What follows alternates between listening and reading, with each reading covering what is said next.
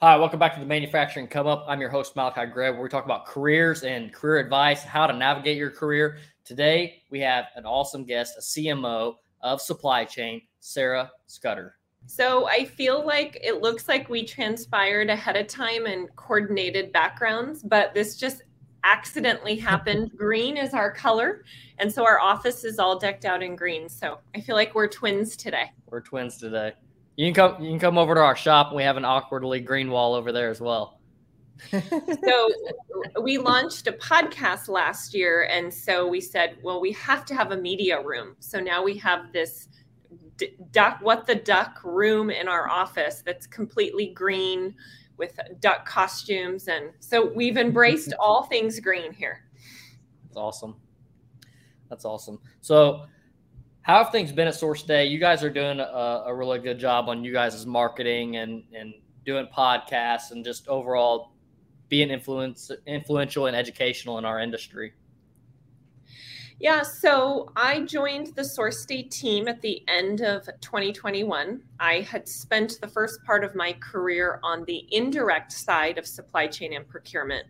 So for those who are listening that don't come from a supply chain background, I'll make sure to try to explain as much as possible. So indirect is when you are sourcing and procuring things that are not going into the end product that you're making. So if I take a look at my hydro flask, anything that goes into the actual water bottle is considered a direct spend or direct materials. Anything outside of what goes into this water bottle, like labor, like office supplies, like marketing, that would be considered an indirect spend. So first part of my career, I was on the indirect side, working for a couple different startups in the software supply chain space, selling solutions to help people source and procure things on the indirect side. When I joined Source Day, one of the reasons why I was so interested in becoming a part of the team is we're 100% focused on the direct material side. So we're helping manufacturers get a better handle on their supply chain for sourcing, again, things that are going into the direct products that they're manufacturing. So talking a little bit about what we're doing from a marketing perspective, you mentioned our podcast and some of the other things that we've launched. I think the first thing to really understand as a marketer, or if going into marketing is something that you're interested in or considering, is you need to know where your prospects and buyers are going to get their information. I have had conversations with multiple marketers who have never, ever spoken to a customer and who have never spent time in the trenches with the buyers or prospects or people that they think they're trying to sell to. You need to spend as much time as possible with your customers, with your prospects, with people that fall within your ideal customer profile. They are the ones living and breathing the industry. They're the ones experiencing the pain, and they are the ones that are seeking out solutions. So the first thing that my team and I did as we built out a marketing team here at Source Day is came up with a process around interviewing and gathering market intel. So that's one of the most important functions our marketing team provides to our company, is spending time interviewing and in person whenever possible with our customers and prospects who are, again, in the trenches, living and breathing the industry and having the problems that we think we are trying to solve. Once we have these conversations, then it's our job to pull out insights and glean information from them. And that is what drives our marketing strategy and tells us what content we should be producing it and then where we should be distributing that content. So for us, one of the questions I ask and my team asks everyone we talk to, what social media platform do you use the most for business? So we'll get things like I don't use social media at all. We're selling small and mid-market manufacturers. So we actually have people that don't use social media. I'll have people that don't know what social media is and will say, oh, we use WhatsApp. Yeah. But 9 times out of 10, the responses that we get is that our buyers are going to LinkedIn to consume content.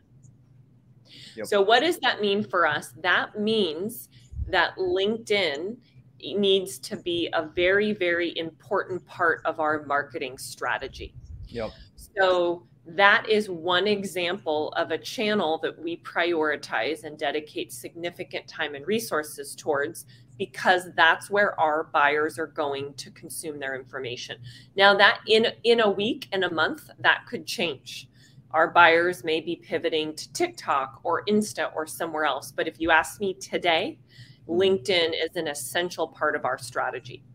Now, it's not just because I think this is where our buyers are going. It's because we've actually done our research and we know this is where our buyers are going. Yeah. So we have a multi-pronged approach for LinkedIn.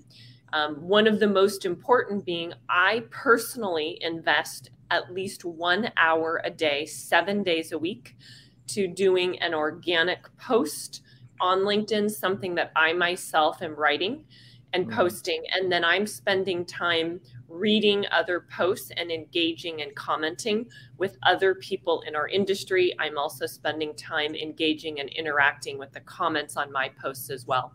This gives us visibility, establishes our company as a subject matter expert in direct materials supply chain.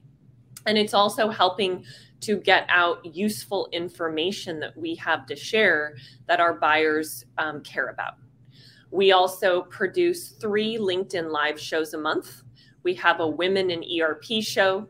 This is important because we do a direct integration with a company's ERP. So ERPs are very important for us. We have a manufacturing supply chain woes show, and we have a voice of supply chain show. So on those shows, we bring guests and experts in direct materials to come on and share their stories and share their experiences. So that's providing us with video content that's full form like this, maybe 45 minutes to an hour. But then we also take that and break that up into short consumable video clips. We pull lots of content from those conversations, and that drives a lot of our content strategy, helps us come up with what we should be writing about and posting about. Yep. We also launched a podcast called What the Duck, because I think having multiple forms of content is really important. And then we distribute that podcast information via LinkedIn as one of our distribution channels for the podcast. We also have several other LinkedIn initiatives that we're doing, including paid LinkedIn ads, which are highly targeted before and after events, or going after people that are on specific ERPs that we're targeting.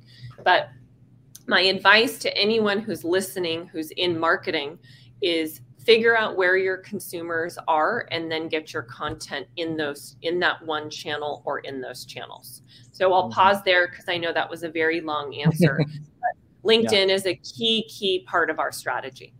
Yeah, absolutely. One thing that I think that's definitely advantageous for anybody in a marketing role or business owner or any type of executive is the way that you guys are hosting your interviews to collect data and collect insights of what your customers' pain points are.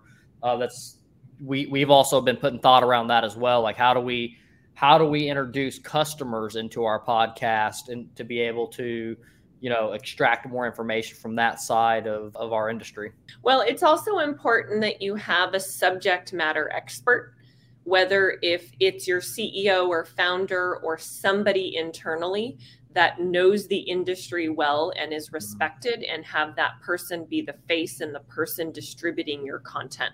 If you don't have that person in-house, I would highly recommend prioritizing that in your budget, whether you bring somebody on full-time or even work with somebody as a contractor. But you need somebody who people respect in the industry and who knows what your customers care about to help drive that content strategy. Yeah, and like as of right now, it's like for us, like we currently have, I'm the primary face to like what we're doing, and then Jenna is kind of getting more up to speed and kind of getting more involved with being that secondary like spokesperson. At some point in time, she might be one of the co-hosts of the manufacturing come up and do some of these type of interviews. I'm not sure if you want me to highlight and talk about some of the other things we're doing from a marketing perspective. Again, LinkedIn is one of the channels, but we're working on some other initiatives as well that I think are really important to get our message out there in front of the right audience. Before we get into that one, I'd like to know what intrigued you to start marketing and start marketing for a manufacturing industry? So I actually started my career in sales. So in college, my career path was, I was planning to go into the fashion industry. I did runway modeling in high school. I don't know why, but I developed some love and passion for fashion. People who know me, I'm very into style and different outfits and things. And so I thought I was going to go work for a company that produced fashion shows and then eventually own my own fashion show production company. My senior year in college, I hired a local company that was actually in the supply chain procurement space. And when I was done working with them, I was putting on a big event for my sorority. I didn't have time to deal with sourcing and procuring the marketing elements for our big event. So I outsourced all of it. They said, hey, we would like to have some younger people come work for our company. And oh, by the way, we don't really have a lot of females in our industry. We'd love to get some young female talent. Would you be interested in coming and working for us? Now, in my mind, I'm thinking, I have no idea what supply chain is. I don't even know how to spell procurement. It sounds super uncool and sexy. Absolutely not. But I spent more time interviewing and talking and working with people within that organization. Again, it was a very, very small company in Sonoma County wine country, which was in the town where I was going to Sonoma State University. And I did some soul searching and I realized that I am somebody who probably would not do well in a very, very large company. I'm very random. I'm very quirky. I have my own way of doing things. And I'm somebody, I just want you to tell me, okay, your end goal is this, and then give me free rein to go do whatever I want to do to accomplish that goal. I am not somebody who is good where I have a lot of parameters and requirements and have to work inside of a box. So I thought it would be a great opportunity for me to go and work for a very small company so I could learn all aspects of business, customer service, accounting, marketing, sales, and then that would give me a good understanding of what I like and what I don't like and what I eventually wanted to pursue in my career. So I actually took the job. So I started, literally 3 days after graduation on the sales team. And again, keep in mind, this was a very, very small organization. So when I say sales, it was kind of like hybrid sales and marketing. Gotcha. But the first thing I did is spend some time studying and researching the market. This was an organization that was more tactical and not overly strategic. And I figured that I felt the organization would do better selling a software solution instead of leading with product. I feel like if you're just selling a product and you don't have a big differentiator, you're always going to come down to price. And to add more value in the sale, I figured that it would make sense for us to pivot into a software type sale. So I spent time researching the market, gathering my data. I actually went and met with the CEO, presented my case. He agreed with me, very risky. I could have very easily been told to get lost or who do you think you are? You're some random college grad coming and telling me how to run my business. So then I helped our organization pivot our model and our strategy throughout the next 12 months. And we started selling supply chain software to help organizations automate and better manage their marketing procurement spend. So throughout this process and this journey, I started doing enterprise sales in the software space, really tried to hone in and find a niche and a target for us. I feel if you target everyone, your market is too big and you're not specific enough. So we actually decided to really hone in and focus on the restaurant space. So we targeted and sold our software to a national restaurant chains. So that was a big vertical for our first couple of years. So anyway, fast forward, I was in sales for several years. And one of the things I started realizing is I was spending so much time outbounding, trying to find people and then reach out to them. And it's very, very hard if somebody doesn't know you or trust you to get a call or get a meeting or get their attention. And I said, there's got to be a better way. How can I educate the market at scale so when they're ready for a solution like ours, they actually come inbound? So I actually wanted to kind of reverse the process. So I said, okay, where are our buyers going to consume information? And at that time, for us, it was LinkedIn as well. So I said, I'm going to do a trial for 90 days. I'm going to post some useful, relevant content that I create for 90 days straight. So every single day, I'm going to go on and do a post. I'm going to start spending more time on LinkedIn, engaging and commenting on other people's posts as well. And after my 90 days was up, I was actually kind of surprised with how successful it was. Now, if you're asking what does success look like engagements, comments, me gathering market intel, and people starting to actually reach out to me versus me having to always outbound.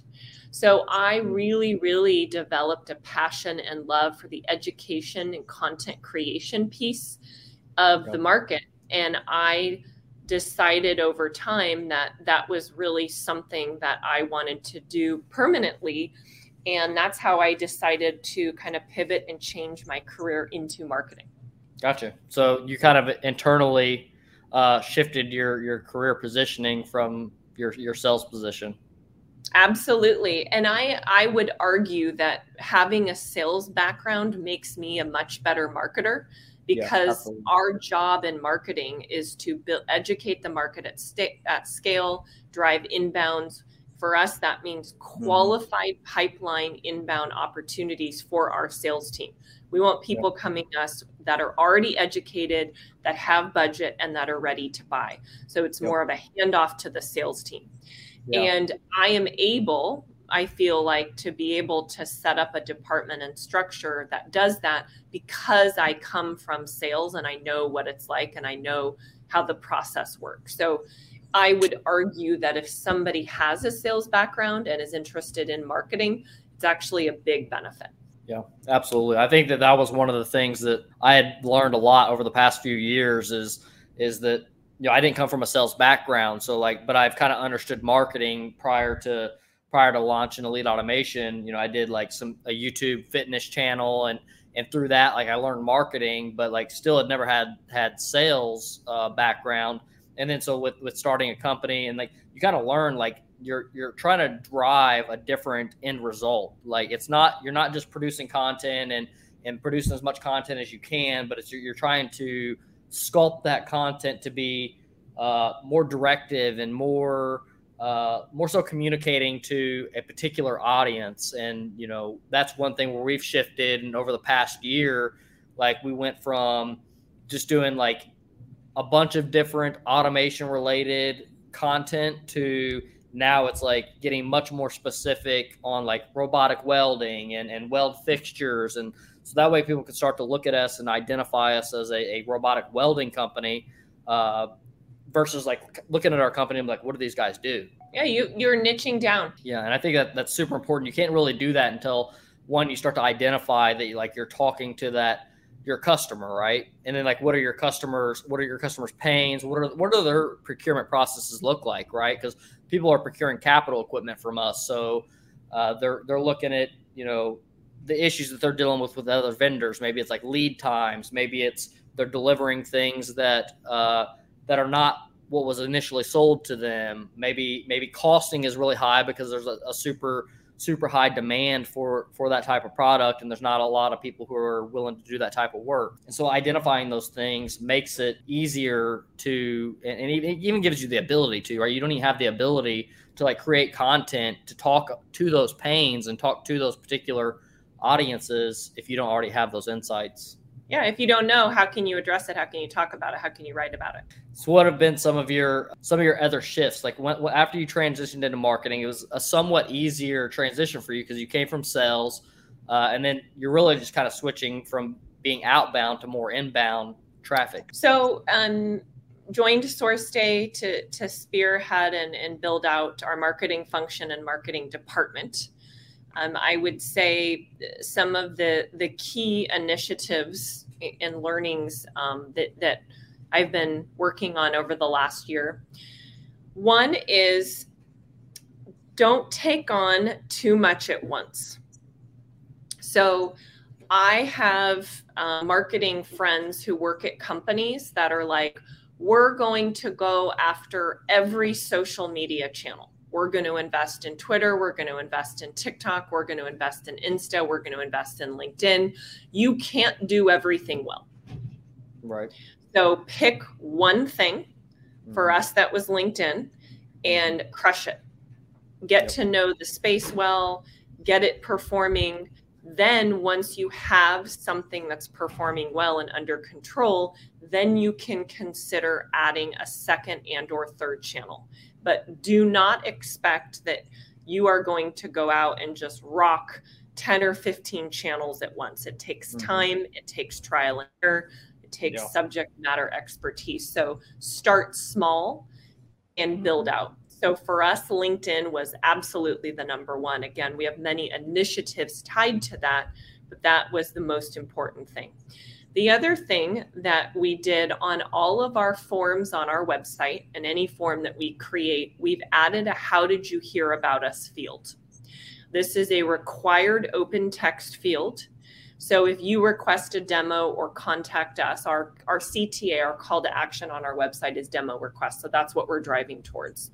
But we also have some other forms, like if you register for an event. And we ask every single person, how did they hear about us? This is really important for me and my team. And this is data that I actually look at every single week. So I can see what people are saying about how they heard about us. I would argue that attribution software does not do a good job of capturing where inbounds come. For example, if I go into Salesforce and look at an inbound that actually came in last night, it would tell me Google or Google search. But if I actually pull up the inbound form, the person said LinkedIn. So you need to know where are people hearing about you, and then making sure that you're investing time and resources in those areas. Another example is we launched our podcast about 7 months ago. Again, it's called What the Duck. It's a very, very niche podcast focused on direct materials procurement. So not a massive audience, but it's very, very niche, very, very targeted.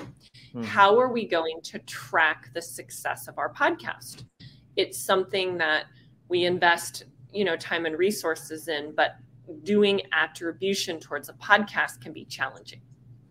So one way that we can see if our podcast is effective is how many inbounds do we get a month that say they heard about us from our podcast. Yep. Right.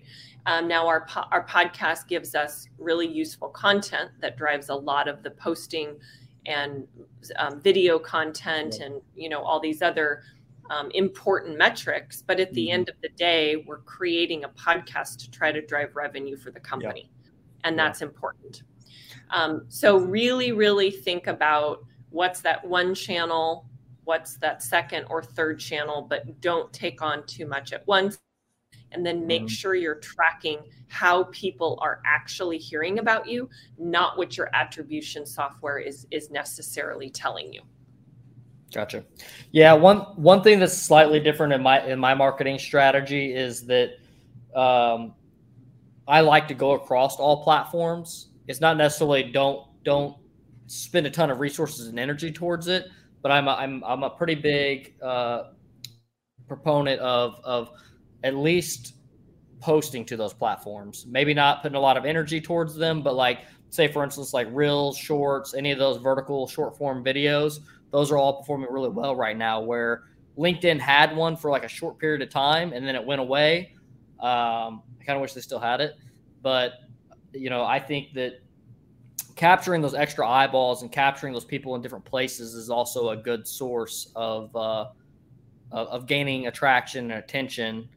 But then also, like you said, like you can't do all these things and lose like the insight and tracking of like this particular thing that you're focused on. Yeah. So, I mean, if you can, with a click of a button, use scheduling software and auto schedule something to 10 or 15 platforms, that's your choice if you're going to do that. And it's a small lift, but I would challenge you to add a how'd you hear about us and see what people are telling you about where they're actually hearing about you. And I think you may be surprised that some of these channels that you're posting to may not really be driving the results and performance that you are expecting. Yeah, no, I definitely like that how did you hear about us thing, because like you could have a major channel that's actually supplying your leads that you didn't even expect. It could be something that was like, like say for instance, like we don't anticipate as a company that the manufacturing come up really drives a lot of our end customers to our door. This is kind of more of like a give back to the community. It's more of a helping people throughout their career path. And but if we track some metrics like that, we might find out that the manufacturing come up is actually where a lot of our customers may come from. And then another important assessment that we did at Source Day is understanding are events a useful resource for us, and then if so, how much time and resources should we spend? So for us, events is broken into 3 different tiers. We have trade shows. So this is where you actually sponsor, potentially do a booth, and you invest pretty heavily in going out and making an appearance at a trade show. Second is webinars. These are things that we run and do online. And then third are user groups. We are very, very niche. We integrate with 6 different ERPs. So we're highly targeted and focused on reaching out to manufacturers that are on one of these 6 ERPs. And one of the important things I think to look at is, what is the actual revenue impact that events have on your company? I have marketing friends that work for organizations that spend millions and millions of dollars on going to trade shows. And I would argue if they actually dove into the data and metrics, they would be shocked to see how little of an ROI they were actually getting from those trade shows. So you need to go in and actually tie inbound opportunities that you get from a trade show all the way through the process to either closed won or closed lost. Now, for us, we actually have found that events are a very, very impactful part of our marketing strategy. And we actually do drive revenue, which means we close deals that come inbound from events. Now, what we've done is we've repositioned our strategy, and we are only going to in-person events that are for one of the 6 ERPs that we integrate with. So we integrate with NetSuite, we integrate with Sightline, we integrate with Visual. So NetSuite has a conference. We're going to go to that conference because most of the people there are on that ERP or considering using that ERP. So what we did is we cut out any events that were not ERP specific. So that was a big shift that we did. Because when we looked at the data, it showed the most impactful trade shows were the ones that were highly targeted on specific ERPs. So I'm saying this because as a marketer, you really, really want to look at your event budget and track back what is actually generating revenue. And I would argue you're probably spending a fair amount of money on trade shows that you shouldn't be sponsoring. Now, maybe the strategy is to pivot and just send somebody or a couple people to walk the floor and network and meet people and go for education, but not spend the 10 or 20 or 30, 40, $50,000 on the actual booth piece of it. Yeah. For webinars, same thing for us. We found that webinars are very important part of our marketing influence. So the other thing that we track is how many deals do we as a marketing team influence? And our number is very, very high. We influence almost every deal that our company closes. And webinars is an important part of that strategy. So one, it makes sense for us to continue doing webinars. We've pivoted our strategy and we're doing very, very niche ERP specific webinars. So highly targeted content, highly targeted outbounding for those events. Same with our user groups. These are heavily driven through our partners. Partners is a very big part of our marketing strategy. And we're going to user groups that are supported for these specific ERPs. Yeah, I think that's a super key thing that you're doing there, that you've like niched down the events that you're attending. Like, I think people like they talk about niching down on things, but like then they'll attend all these different events, and also like you said, like this the cost is so high at these events. Like we're still have not even attended events with a booth and whatnot, because we're still trying to justify whether that ROI is really worth it. And for you may decide your strategy is you just attend. You don't ever need to do a booth. Yeah, absolutely. And like as of right now, I do highly encourage and think the investment is worth sending some people out to attend events, right? To just go out there, network, shake hands, and be familiar with the industry. And especially if you can send the face or representative of your events. That's why like you'll see like a lot of times it's me and Jenna at an event. Sometimes we'll bring a couple other people with us, but you know it's because like I'm going out there as CEO to communicate, network with people, gain some more stronger fundamental relationships. And I'm not gonna say that it's not sales, right? But it's distilling something that's deeper than just a transactional sell. And that's where it's also a kind of like a marketing initiative to go out and make those introductions, create those relationships. And the most impactful thing you can do is get a speaking gig. So you want to figure out how you can get on stage, how you can have a breakout session, how you can be a keynote. Mm-hmm. So as you're building yourself as a subject matter expert, you want to build out your network so you become a sought after speaker, and then the ROI will be a big game changer if you're able to actually be on the agenda. Yeah, absolutely. And also too, like, that's one of our objectives right now is being notarized as like the subject matter expert, and just getting more involved with the speaking engagement type of stuff. Cause prior to this past year, like we didn't have anybody that focused on speaking engagements, right? And that initiative of because it's a whole process. I mean, I'm not sure how much you guys are doing right now, but like until you become very, very well known as a speaker in the industry, that you don't have people directly like reaching out to you. You kind of have to apply for these things. Somebody has to approve that you are a subject matter expert, or that the topic you're going to speak on. Which is why I would argue that building your own community is so important. Mm-hmm. Having your own podcast, having your own LinkedIn live show. I launched something called All Hands on Duck. It's a supply chain community meetup group that I host twice a month. Anyone in supply chain globally is welcome to attend, whether you're on the buy or the supply side. Each time I have a different topic that we discuss. It's something that I actually launched during COVID. Just really took off. And now because people are back out in the world, we were meeting weekly. Now we do it twice a month. But doing things like that make you top of mind and make you become more of a subject matter expert. So when somebody is coordinating their own podcast or their own event, they think of you. Yes, absolutely. Super powerful.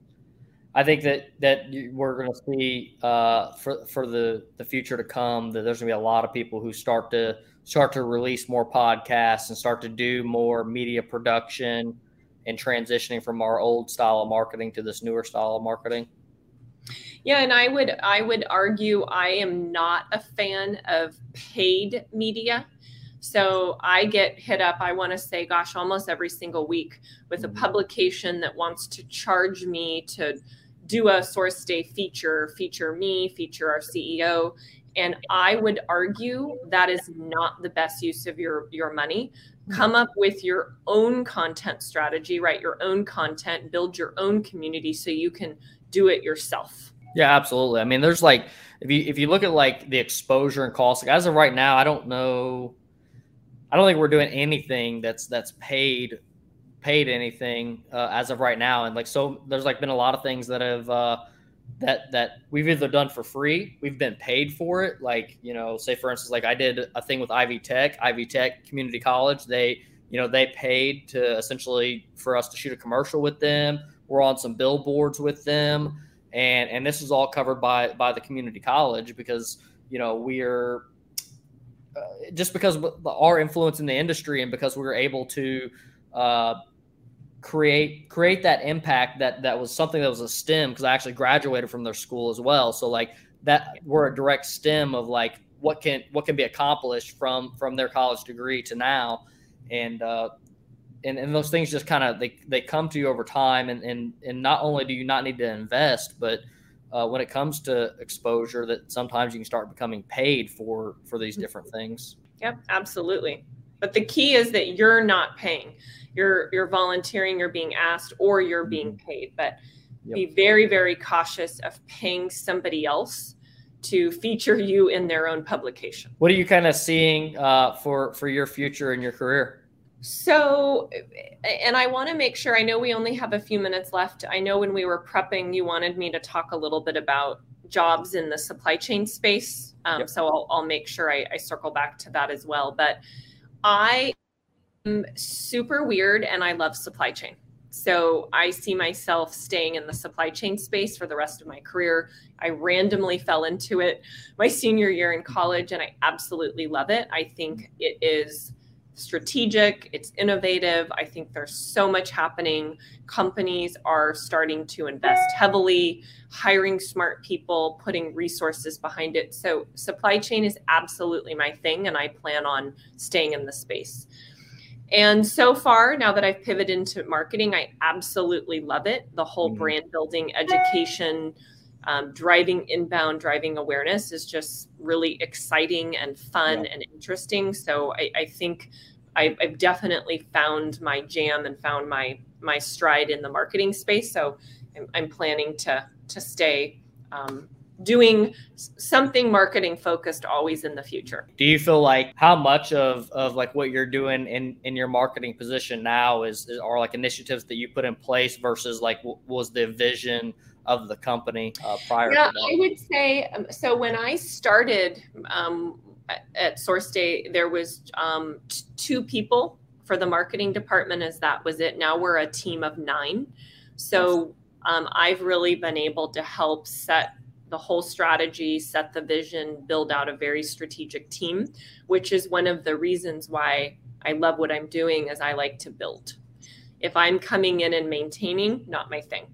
But I'm getting to help do the research, come up with the strategy, figure out the content, figure out the messaging. So definitely something that I really enjoy doing. If you are listening to this and don't have a supply chain background, don't know what supply chain is, if it's a profession that you've not even considered, I would highly, highly recommend, at least if you're looking to make a pivot in your career, I would definitely recommend at least doing some research and spending some time chatting to some people in supply chain. I am happy to have a conversation if you're interested in supply chain and want to reach out to me on LinkedIn. But there's a lot happening in the industry and a lot of jobs. And when I say a lot of jobs, I mean people who are in supply chain and in procurement.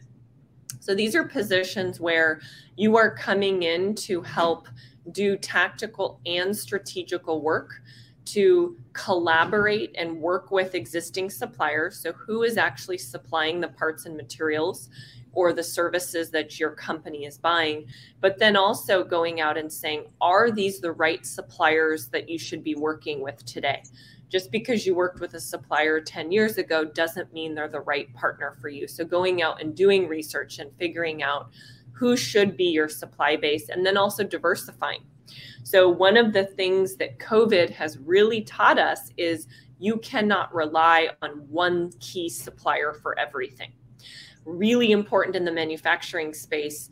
We had clients who had one chipboard supplier or one supplier for a part or one supplier for a material. And when COVID hit and that supplier was shut down or out of commission, they literally were scrambling because they had no alternative suppliers to go purchase from.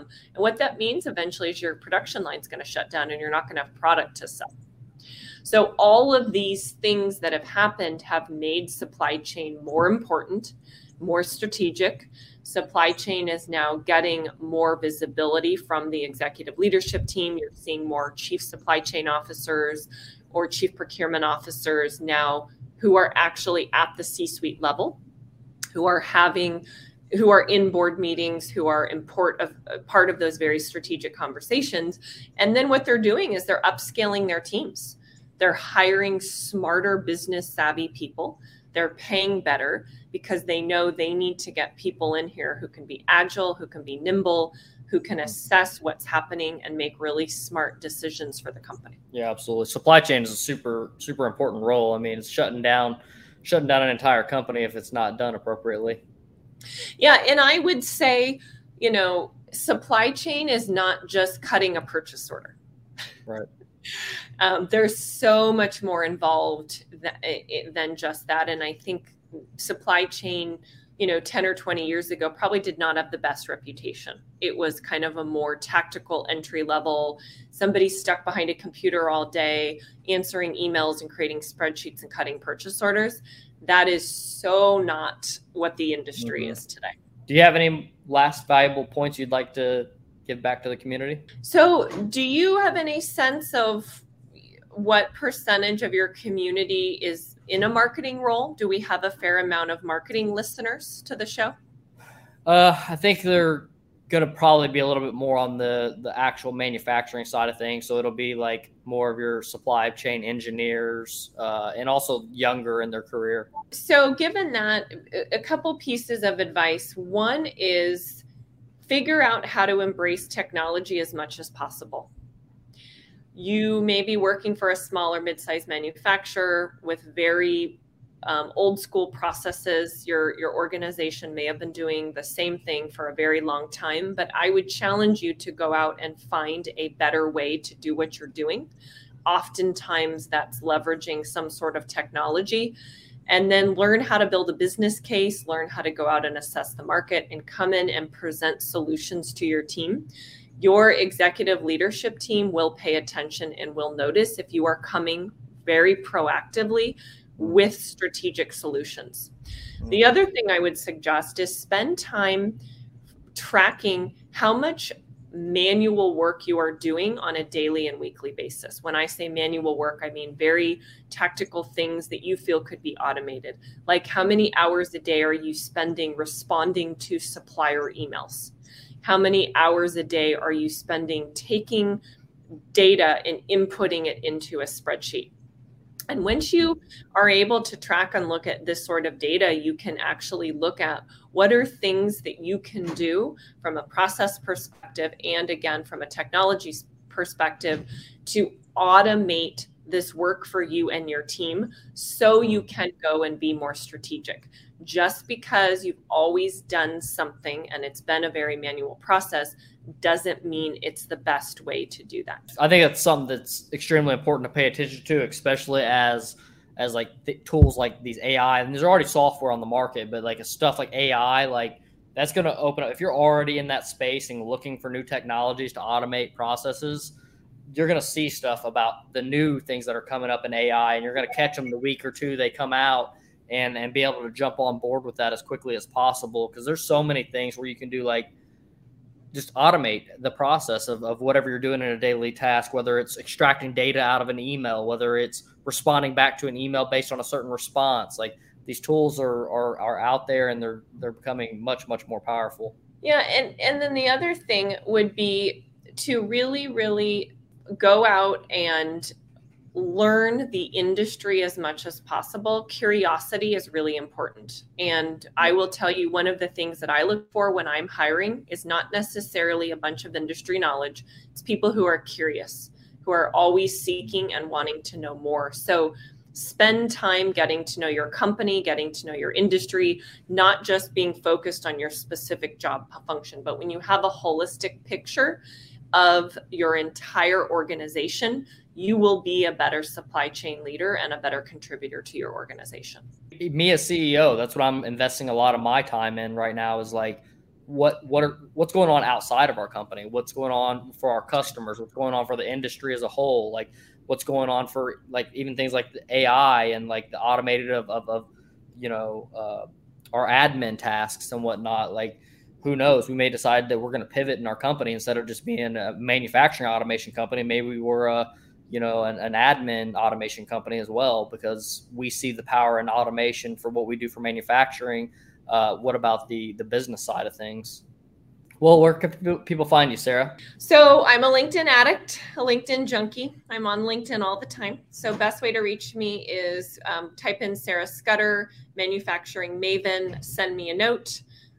Let me know that you listened to the show, heard our conversation, happy to connect.